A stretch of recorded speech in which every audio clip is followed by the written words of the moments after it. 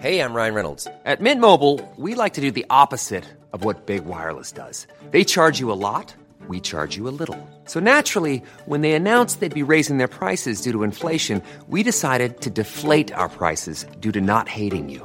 That's right. We're cutting the price of Mint Unlimited from $30 a month to just $15 a month. Give it a try at mintmobile.com/switch. $45 up front for 3 months plus taxes and fees. Promo rate for new customers for limited time. Unlimited more than 40 gigabytes per month. Slows full terms at mintmobile.com. This podcast contains explicit language.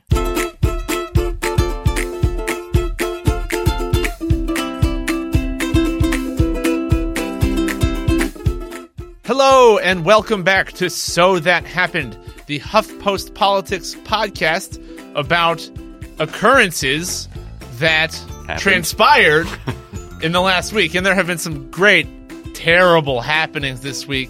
Before we get started, I want to let all our listeners know our producer, Zach Young, is out in Los Angeles for Politicon, which is a big convention of politicians, commentators, pop culture people, and Zach will be doing a live show recording from the convention floor this Sunday at 6 p.m. You can get tickets at Politicon.com.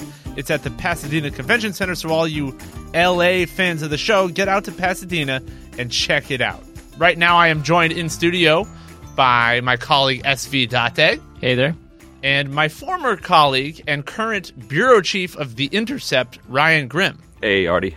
Thank you so much for being here. So, man, they're trying to kill Obamacare. It really seems like they might actually do it this time. A bill passed the House, and now the Senate is trying to pass something. It's really hard to tell whether they will succeed. Ryan, what do you think they're going to do? Here's the funny thing. There has been no evidence presented over the last 6 months that they have the votes for a repeal or for a repeal and replace. The only thing that has people confused at this moment is that they managed to cobble together 50 votes to get the Senate to agree to let them put a bill, something, but they didn't say what it was, on the floor. And you can make fun of McConnell for his inability to get this done so far, but you have to give him credit for this PR sleight of hand. He has managed to get credit for nothing. He's the majority leader, controls the floor, and he convinced 50 of his 52 colleagues to let him put nothing on the floor. Now I have generally agreed that even though they spent 7 years saying, oh, man, we got to repeal Obamacare, they didn't seem to have the will to do it because it meant taking things away from millions of people, and they're kind of chicken when it comes to actually. It's also crazy. Like repealing Obamacare sounds simple, but what you're doing is you're ripping out a section of the healthcare system. It is a system, right? So you're pulling out a part of the system which interacts with all the other pieces now, because it's been in place now for 7-8 years. Yeah, and if I could just add something, I think I've said this before on this exact podcast, maybe not this episode, but the Obamacare, as Republicans love to call it, is a Republican plan. It was cooked up by the Heritage Foundation, right? So it's very hard to get from an already Republican plan that insists on using the convoluted and ridiculous insurance-based, employer-based healthcare system that we have and make it any more private sector based, right? So they painted themselves into a corner, and now they basically got to go up the wall. Right. And their problem is that they basically conflated this law with the last president personally, and by calling it Obamacare, right? He happens to be black. Who happens to be black and therefore unacceptable to a significant percentage of the Republican base. So here they are. If they called it anything else, it would be fine. If Mitt Romney had won that election in the primaries in 2008 or in the reelect in 12 and had made this plan, it would be fine. In fact, they had it in Massachusetts under Governor Romney. Yeah, we'd all be attacking it from the left. And that's still happening. People still are. As people still as they should. Because they're right. The Republicans say that premiums are too high and deductibles are too high, and they're right. But nothing that the Republicans could possibly do can help those situations. Okay, so here's the problem. I thought they would never be able to muster support for an actual plan that takes insurance away. And we're recording this on Thursday, so there's going to be more votes today. this comment could be obsolete. But it seems that they may have finally found a strategy for voting on health care, which is to vote on nothing. It's kind of a Seinfeld approach, right? Yes. Yeah. They cook a shell of a bill up in a back room. Nobody knows what it is. And then they have votes on it. And that's way easier than having used the committee hearing process and having a CBO score. And it's completely hypocritical, of course, because they criticized Obamacare's process. But it's working, at least to the extent that Mitch McConnell won this one procedural vote. Sure. That would be like saying that Eric Cantor, John Boehner, and Mitch McConnell over the last 6-7 years were working. Like, yeah, they were able to put health care bills on the floor of the House and of the Senate, and as recently as 2015 in the Senate, and pass the sucker. So if you call that working, then sure, it works. But getting it to a place where when your vote means it's likely to become law is a whole different ballgame. Then it starts to matter what's in it. Well, I mean, the goalpost has moved because in the House, they're like, some of the moderates went along with the more conservative bill than they would have liked because they said, well, we'll get this over to the Senate and then they'll fix it up before it comes back and we'll have a vote on the conference version of it here. But now the Senate is saying, well, we'll get this procedural vote done. We'll figure out the bill then. And they're still saying we're going to fix it on the floor and we'll have another chance to fix it in a potential conference committee, which is where you take separate bills from each chamber and mix them together. And we have seen in the past that is a way to take crazy stuff out of a bill and then get it, the regular version, through both chambers with moderate majority support. So do you think the conference, that there's a possibility this could happen? You've been covering this. You've been on Capitol Hill all week talking to these guys. I mean, anything is possible, and people should definitely be vigilant. But there is nothing magical about a conference committee. Like the House and the Senate have had opportunities to sit down and hammer out a bill that both the moderates and the far right could agree to and that they wanted to become law, and they have not been able to do that. And don't be fooled by the House's passage of a bill. Like you said, they only passed that thing because they knew the Senate was going to fix it. Right. They wouldn't have passed that if they thought the next stop was Trump's desk. So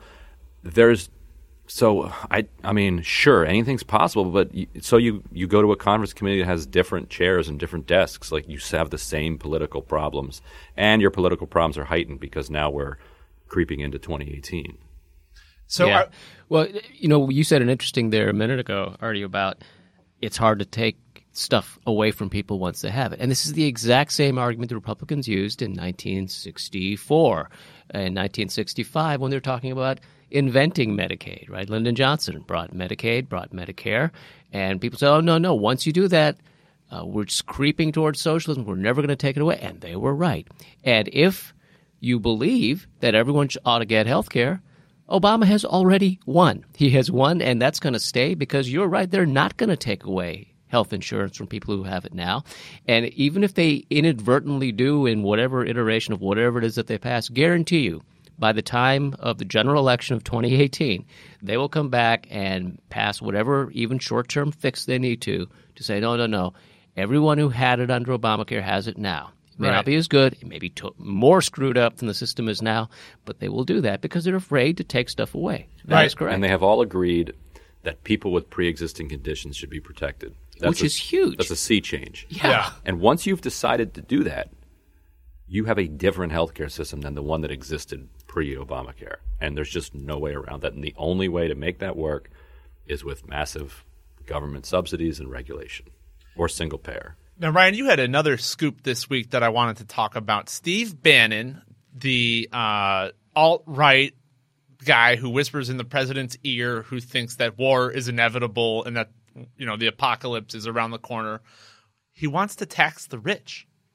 Bannon has a fascination with European kind of neo-fascist movements and the alt-right of Europe, or whatever you want to call them, the kind of Marine Le Pen driven elements of it. And over there, they have a completely different type of ethno-populism, which is they take the ethnic nationalism side that Bannon is into, and then they add a social welfare side.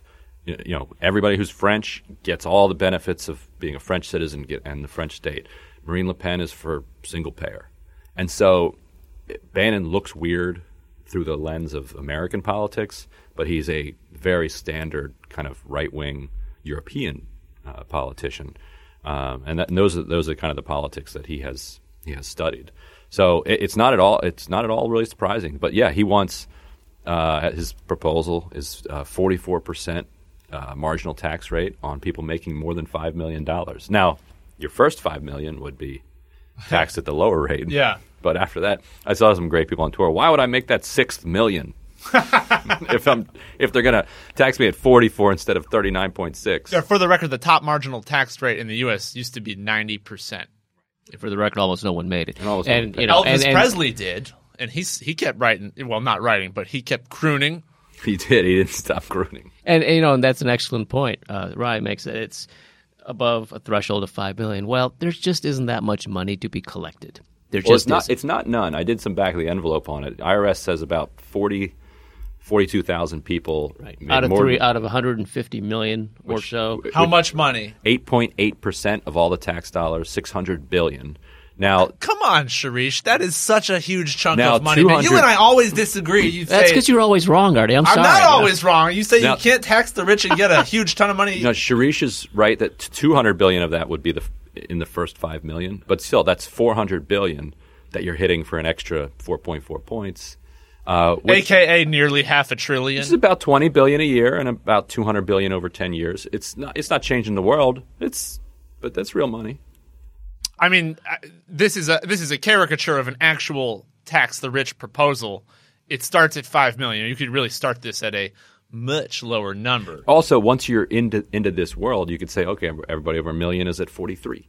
Yeah, so I'm sure Paul Ryan really loves this idea, and it would be part of tax reform, yes. which itself appears to be completely never happening this year, partly because the president is a birther who says vaccines. You keep saying reform. Why do you say that word reform? Like they're going to change it? No, they want to cut corporate income tax rates, which they can easily do, and they can cut the margin rate. Well, Paul Ryan wants to really reform the thing. Well, sure he does. It is and reform. That will not happen. If they change it to cuts, just they'll get cuts. You mean you're saying that you think that if they did go ahead and try to get these 3 lower brackets that they say they want, they wouldn't also wade into the thicket of deductions and That's such. correct. Exports and imports. So they're not – well, anyway, they need to pass a budget to do that, and that process is a complete joke. Well, I'm not – do they? I'm not sure they'd have to. If they want to get it through the Senate without needing 60 votes and therefore that Democratic support, and they can't decide how much they hate food stamps, so they're not going to do a lot. budget.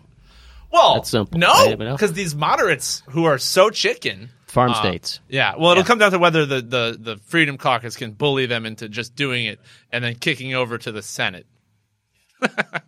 So, Ryan, you have another Bannon scoop. Let's tell me about that before we wrap up here. Yes, and this one will be out soon. So it's a scoop now. Luckily, we're not live, so I'm not scooping myself. He has also told people close to him that he believes that tech platforms like Facebook and Google ought to be regulated like utilities, which is another kind of populist plank that would be anathema to somebody like Paul Ryan.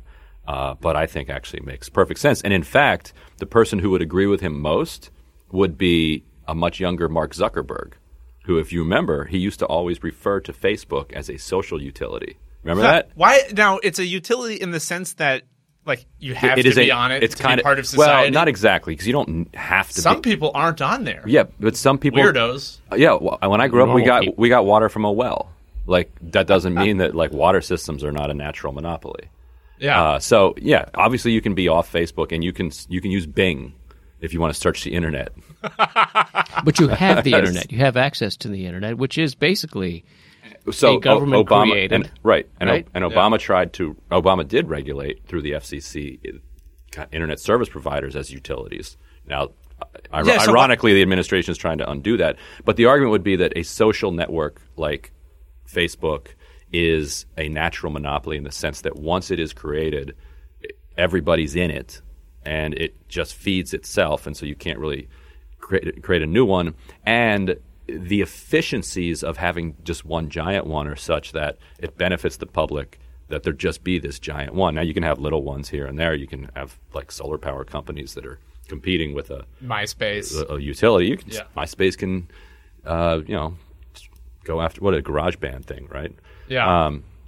So, but the idea would be that you would then regulate it like utility, which would mean it would have to have price transparency, would have to have a public good kind of mission, and it couldn't go out and use its power in the marketplace to crush and purchase all of its rivals. Well, these are very tantalizing, wacky, yet also totally reasonable ideas coming out of, no one but Steve Bannon in the Republican Party would be doing that right now. And no one else probably will do that in the Republican Party. Thanks, Steve. Thank you, Ryan Grimm from The Intercept, for coming in. And thank you, SV Date, for joining us once again. It's that time of the year. Your vacation is coming up. You can already hear the beach waves, feel the warm breeze, relax, and think about work. You really, really want it all to work out while you're away. Monday.com gives you and the team that peace of mind. When all work is on one platform and everyone's in sync, things just flow. Wherever you are, tap the banner to go to Monday.com. Hey, I'm Ryan Reynolds. At Mint Mobile, we like to do the opposite of what Big Wireless does. They charge you a lot, we charge you a little. So naturally, when they announced they'd be raising their prices due to inflation, we decided to deflate our prices due to not hating you. That's right. We're cutting the price of Mint Unlimited from $30 a month to just $15 a month. Give it a try at mintmobile.com/switch. $45 up front for 3 months plus taxes and fees. Promo rate for new customers for limited time. Unlimited more than 40 gigabytes per month. Slows full terms at mintmobile.com. Again, we'll be right back.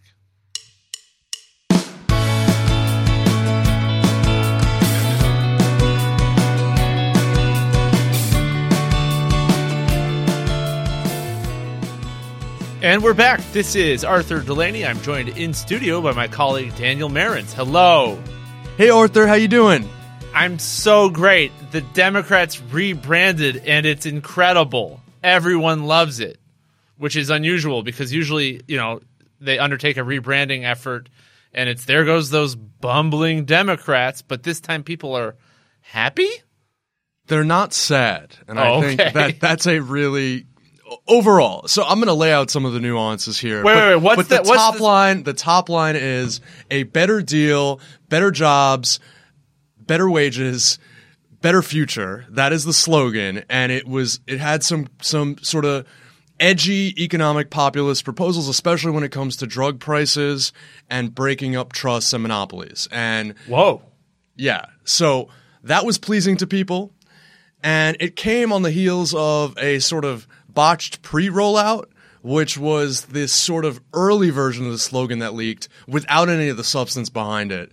And that version was called A Better Deal, Better Skills, Better Jobs, Better Wages. And people hate when Democrats talk about skills because it's basically a way of crapping on workers for being unemployed and blaming them for not having acquired the skills or... There's this idea of this thing called the skills gap, which you and I have looked at and talked about and dealt with for a bunch of years now, which is that a significant contributor to long-term joblessness, which is still very real in the economy, is the fact that people don't have the skills they need to fill available jobs. And while it's true in some specific cases, it is not the systemic problem that it's made out to be based on empirical research. Okay, so what happened this week is Nancy Pelosi and Chuck Schumer got together and looked at the bloodbath of 2016 where they lost the presidency to this incredibly unpopular I think this was going on for this sort of study that was being done by a number of different House leaders and Senate leaders had been going on for some time. But they really kind of they focused only on economics. Yeah. Their idea was Trump won on championing the working man as a would-be populist. We know he has not been, but a would-be populist that identified with working-class people, that neutralized some Democratic talking points in the economy. And Democrats may be lost by not emphasizing that as much. That's a pretty... I think that is a line of criticism that is shared by varying wings of the party. So it's sort of like this is an autopsy moment. The Republicans famously had that autopsy from 2012. Yeah, I want to jump into the policy of it, but first I do want to address that point because that's an interesting point. So I think one of the things that got high marks from progressive activists was not even so much the proposal itself, but the fact that it existed, the fact that it didn't use the words Comey and Russia, and that the fact that in talking about it, Pelosi, Schumer, and a number of other people seemed to acknowledge tremendous accountability on the part of the Democratic Party for the outcome in 2016. Now, yeah, he really was like, we suck. Yeah, and I think I can pull up some of the best ones. He told the Washington Post, when you lose to somebody who has 40% popularity, you don't blame other things, Comey, Russia, you blame yourself. So what did we do wrong? People didn't know what we stood for, just that we were against Trump, and still believe that. Yeah. So yeah, right on. So it's a better way, which has a better deal. A better way is Paul Ryan's slogan. Which, by the way, so this does have echoes of Paul Ryan, and it does, as you're about to allude to, have echoes to the New Deal, where those were the most important safety net reforms ever undertaken in this country. So Democrats, are they getting back to their roots? I guess you should say. I think it's important not just – and I don't think that they were necessarily thinking about it at this level. They were certainly making an allusion to the New Deal. But when we think about the history of the evolution of the Democratic Party, we're basically talking about in the 20th and 21st century, we're talking about the party of Franklin Roosevelt and then kind of the post-Reagan party of Bill Clinton and Barack Obama. And the latter of those two – was a much more market-friendly party, that when they tried to address social ills, they were typically going to do it through public-private partnerships, like skills, like Obamacare, training. Obviously, Bill Clinton, it was even more. It was deregulation and safety net cuts, like welfare reform. But the old sort of New Deal era Democratic model is very strong anti-monopolist stance, sort of taking a hammer to companies, smashing companies, and calling them out by name, not just because of the way they affect prices and affect consumers by the lack of competition, but for how they affect small businesses and small town America and workers. And so what you heard in the proposals and in the rhetoric from specifically, I would say, Chuck Schumer, who was really out in front on this, was a return to some of the populist language about the system being rigged, an acknowledgement that the direction of the party under that Clinton-Obama sort of neoliberal era has thus far been pretty bad for workers, and that pivot hurt them in 2016.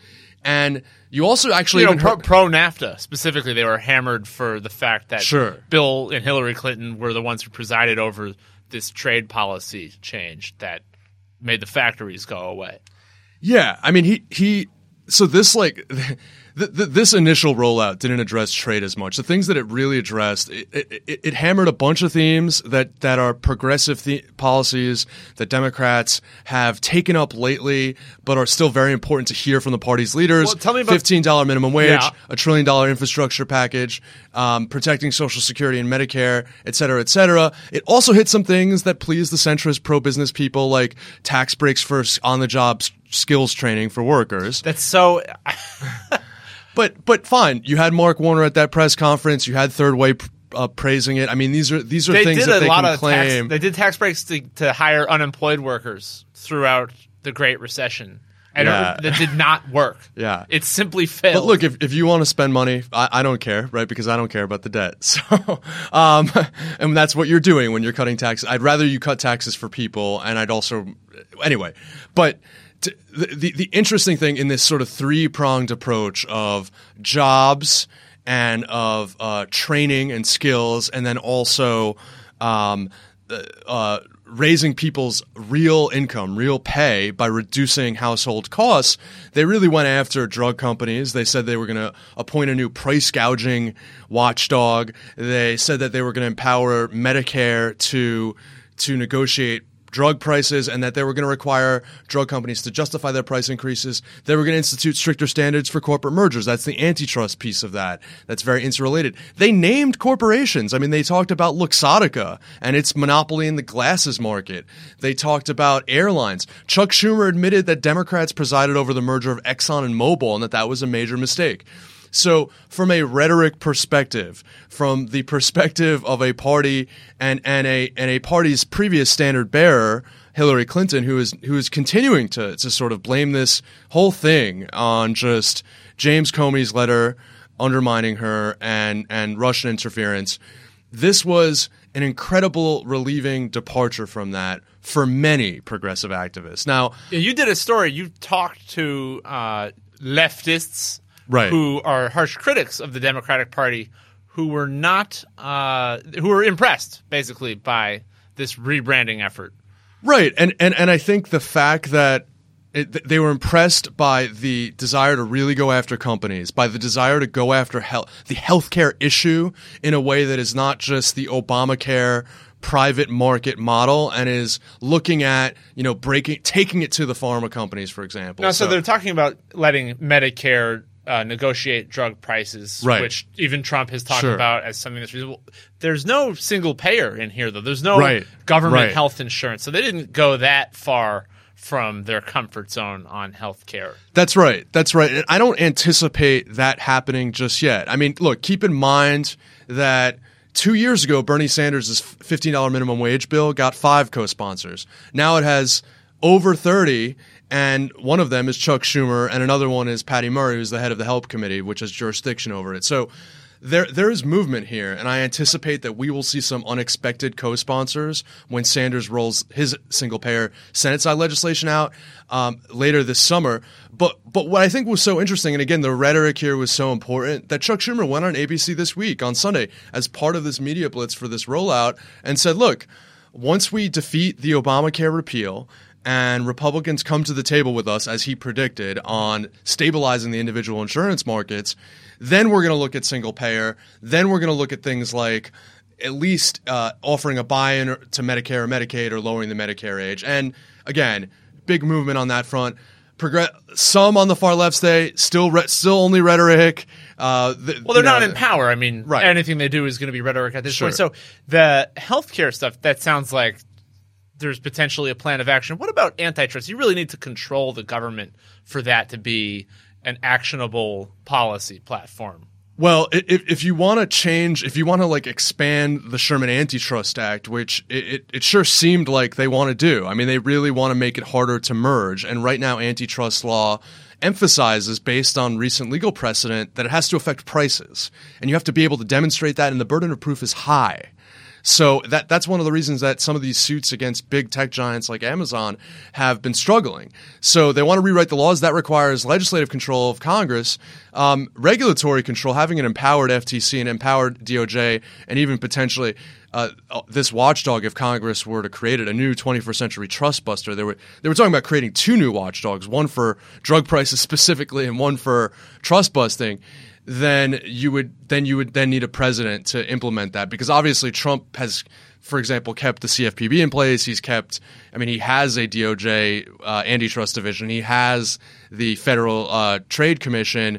He's just not really using it. Well, maybe he'd like to smash Amazon. He frequently maligns them for their Washington Post coverage of him. So I don't know. It seems unlikely. And if he did that as retaliation for Jeff Bezos' coverage, it's not really what antitrust did. No, sort of a subversion of the rule of law. Look, I think that there was a little mini confrontation the day after on Tuesday where a bunch of really progressive groups have this other thing that they're calling the People's Platform. They're trying to get candidates. They're organizing around it this summer. It includes single payer, free college tuition, automatic voter registration, serious criminal justice reform, environmental justice, which is a way of sort of dealing with issues like climate change through a racial and class justice lens.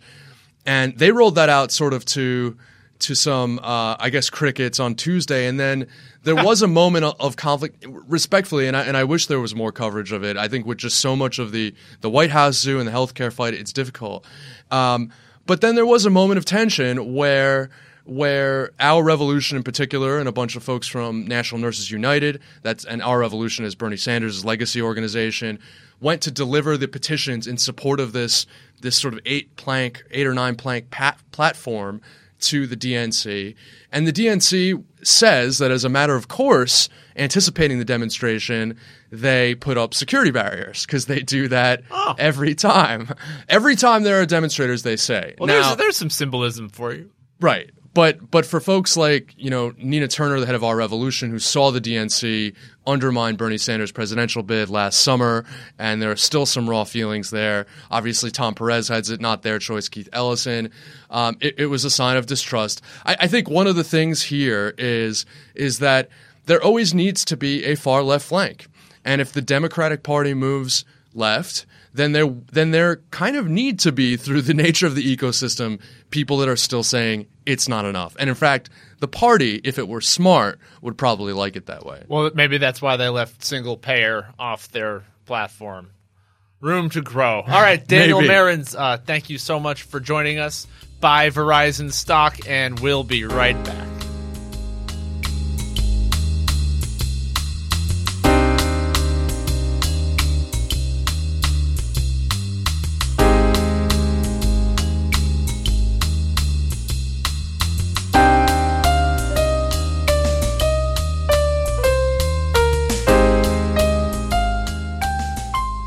We're back. This is Arthur Delaney, and I'm joined in studio by my colleague, S.V. Date. Hey, Artie, how are you? I'm terrific. We're here to talk about Jeff Sessions, the Attorney General, whose president who appointed him has been taking dumps on him for like 2 weeks, really just openly saying, Jeff Sessions really sucks. I don't like Jeff Sessions. It's been an extremely bizarre spectacle. He's done this in interviews, in tweets, which I find really shocking because it's written down. It's an official White House statement. It is an official White House statement. So why is he doing that? A lot of people are like, Jeff Sessions is the Trumpiest of your cabinet officials who's doing the most to enact the Trump agenda. Why is Trump going after this singularly Trumpian part of his administration? Yeah. Well, let's imagine for a moment that Bill Clinton, back in 1993, 1994, had said, Janet Reno, I can't believe you caved and gave a special prosecutor to go look at in Whitewater. You're fired. And I'm going to get someone to get rid of the special prosecutor because you're not doing it. Can you imagine what the outcry would have been from Republicans on the Hill back then in the Republican Party? Well, that's kind of exactly what's happening right now. Now, they impeached him without him having done that. Republicans impeached Bill Clinton just for letting the special prosecutor, for not interfering with the special prosecutor. Well, yeah, right. Ultimately, they impeached him on some relatively random thing that he found in the course of looking at Whitewater, which turned out to be a mess, but probably nothing, that Clinton was guilty on a crime for. Here, what we have is just amazing that Donald Trump admittedly fired the FBI director because of his investigation into the Russia. Trump said that was the reason. He said that was the reason. Out loud. He said it on NBC, and then he told the Russians in the Oval Office that this relieves a lot of pressure off me now that I got rid of that nut job Comey.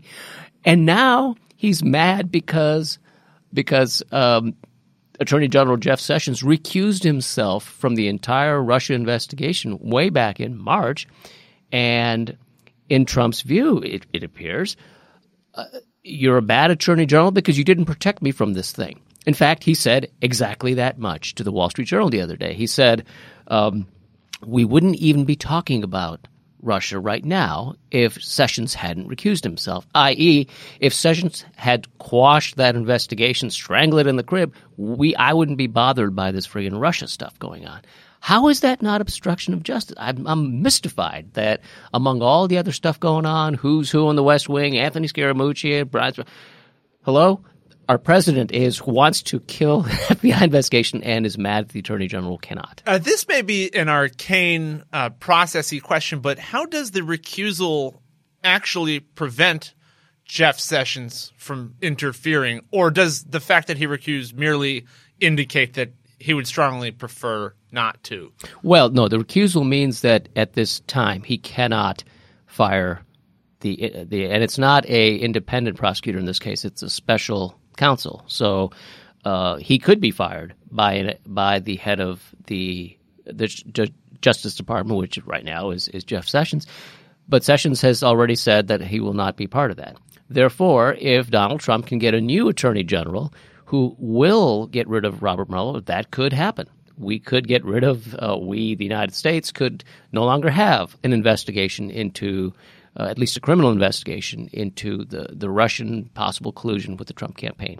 Now, the reason everyone thinks Trump is taking dumps on his attorney general is that it's an effort to convince him to resign on his own.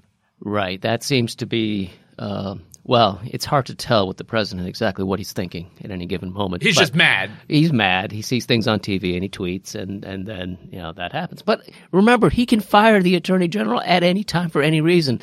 Mr. Sessions, I didn't like your tie. I'm sorry, but your services are no longer required. He could do that, and he's not. And it's kind of fascinating to see this anger boil up in him, and yet not have the courage, the stones to actually come out and actually fire him, because then that's on Donald Trump if that happens, right? But remember here now, even if he were to cajole Jeff Sessions into quitting, that doesn't necessarily make his problems go away, because a new attorney general would have to be confirmed by the United States Senate. Chuck Grassley, who is the senator from Iowa, who's the chairman of the Judiciary Committee, has already made it plain that, no, we're not going to be confirming an attorney general this year. He put that out there yesterday, I believe. And so we would have the acting – on Wednesday he said that. That's right. And so at that point you would have the deputy attorney general, who's the one who appointed the special counsel Robert Mueller in the first place, become the acting AG unless Trump were to appoint somebody else. Now, the Washington Post reported that Trump is thinking, maybe I could get rid of Jeff Sessions and then have a recess appointment, which means he would bypass the confirmation process and just appoint someone who would serve until the end of a term. But the end of this Congress, correct. Right. Yeah. But Democrats – he may want to consult Barack Obama how that works out, because I think there's Supreme Court case law on this now because of a couple of appointments that President Obama made, which were overruled by the Supreme Court that said, no, it's not up to you to decide when the Senate is or is not in session. It's up to the Senate to decide. And if the Senate says that they're in session with these pro forma they have someone show up in the morning and say, exactly. We're here. They do the prayer, the flag, and then they leave. And they did that for years under President Obama to prevent him from making recess appointments. And then he tried to do it. And he did it anyway, and it was overturned. So President Obama inadvertently left a very convenient bit of precedent for this exact situation. So if the Senate's going to say we're not adjourned and Democrats can do that on their own. Correct. He cannot do a recess appointment, so he's stuck. He is stuck. I mean, a motion to adjourn would need it can be filibustered, and you're not going to get past 52 Republican votes in order to get there. So. Now, what really is striking to me about this Sessions situation, aside from the fact that it's really weird and sort of amusing that this loyal Trump person is being crapped upon, entirely predictably in one sense, since he craps on everyone who subordinates themselves to him, is the idea that that if Trump thinks he needs to get rid of Jeff Sessions, he thinks he's in real trouble. Yeah. If there's nothing to worry about, just let the investigation play its course. It's interesting that Sessions, remember, recused himself in March, I believe, and it's now July. So what happened between now and then to re-enrage the president? Because he was mad when this first happened. This is a good point, because the recusal was so long ago, it isn't immediately clear on its own how recusal is this thing that hurts Trump. Right, except for this one thing that happened last week. The Washington Post reported that the special counsel, Robert Mueller, is actually thinking or is in the process of looking at Donald Trump's tax returns to see about possible Russia connections in those. Now, remember, Donald Trump once upon a time promised to release his tax returns and then said, they'll be released after a routine audit. And now it's basically said, no, you will never see my tax returns ever. Thank you very much. I'm already president. If this information is in there that somehow ties the president to Russia and lays the motive for what is going on between Russia and the president. Because, you know, during the campaign, the only person that the president spoke highly of every single time was Vladimir Putin. Yeah. Basically the dictator of Russia. Now, what's that about? How does that happen when nobody else seems to get this kind of praise from him? Yeah, when we were back in the smoke but no fire stage of the supposed Russia collusion, right, the hypothetical reason that it was worth looking into, or, you know, one of the hypothetical reasons was always that there was something in the Trump family finances linking them or indebting them to someone or something in Russia. So that could be in Trump's tax returns. Well, absolutely. And this is not some random thing that's totally out of the blue. I mean, the Russians are very good at laundering money and getting money to people who they favor to not necessarily do their bidding, but at least maybe quell opposition to what they're doing. And so Russia has a big interest in ending the sanctions in Ukraine. Huge interest. There's a lot of people with a lot of money tied up, and it would help them a lot. Now, Republicans in Congress have really risen up, I think maybe for the first time, for a significant number of Republicans to say, no, Trump, you are not going to get rid of Jeff Sessions. We support Jeff Sessions. You're crossing a line here. And after that started happening earlier this week, it began to seem as though the leaks coming out of the White House were reflective of Trump not really wanting to go through with it. Well, Trump, despite the TV show that he was in, by the way, those scripts were written for him, Large. Let's remember that. You're fired. He was not actually this hugely successful businessman. He just played one on TV. Right, well, we'll get back to that. Right, yeah. Okay. So he didn't actually like firing people. He had a very small, closely knit family business where his children played, outsized roles in what was going on. They haven't really done much in terms of actual construction in years. They mainly put their names, the family name on stuff and collect rent. That's what he does. That's what he's been doing. It's not a hard business. And so for him now to actually be faced with taking the consequences for firing somebody when he doesn't know what the outcome is going to be, we're seeing right now how he's behaving. He's afraid to do it. Yeah, Mitt Romney could have done it. All right, SV Date, thanks so much for joining me. It's been my pleasure. All right, we'll be right back.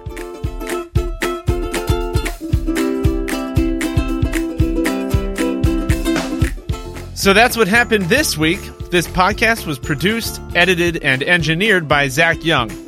Our executive producer is Nick Offenberg. I'm Arthur Delaney, and this week we were joined by The Intercept's Ryan Grimm, as well as our HuffPost colleagues SV Date and Daniel Marins. So That Happened is available on iTunes at itunes.com/SoThatHappened. Check out the whole family of HuffPost podcasts in the iTunes store, and while you're there, subscribe and tell your friends. If there's something you'd like to hear us talk about, send an email to sothathappened@huffpost.com. Don't be shy.